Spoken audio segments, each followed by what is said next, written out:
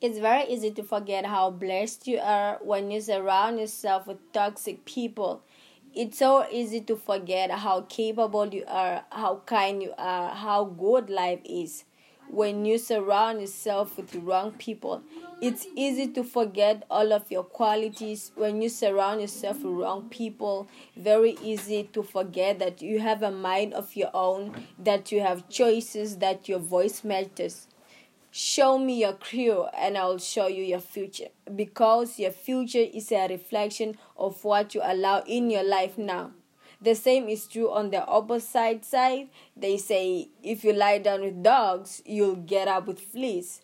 And if you lie down with negativity, you'll be consumed with negativity.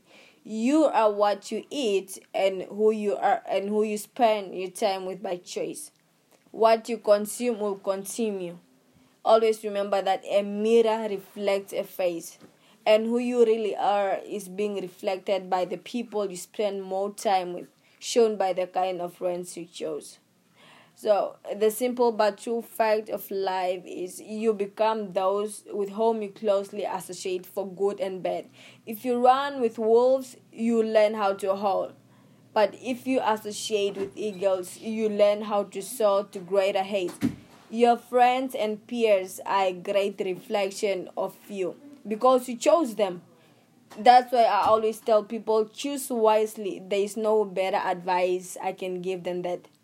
Ask yourself, are the people who you surround yourself with uplifting you? Are they encouraging you for better? Are they building you up so you that can be able to elevate? Do they heal you, or they are just people who are just there destroying your life? They are hurting you. They don't advise you. They contribute nothing to your dreams and everything. Your friends are biggest influence of your life. That is why I always tell people, keep your cycle small and watch out in everything you do.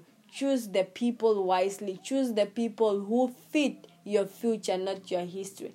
Because history is something that has passed and it's something that's not guaranteed to happen in the future. And you shouldn't be dwelling in the past.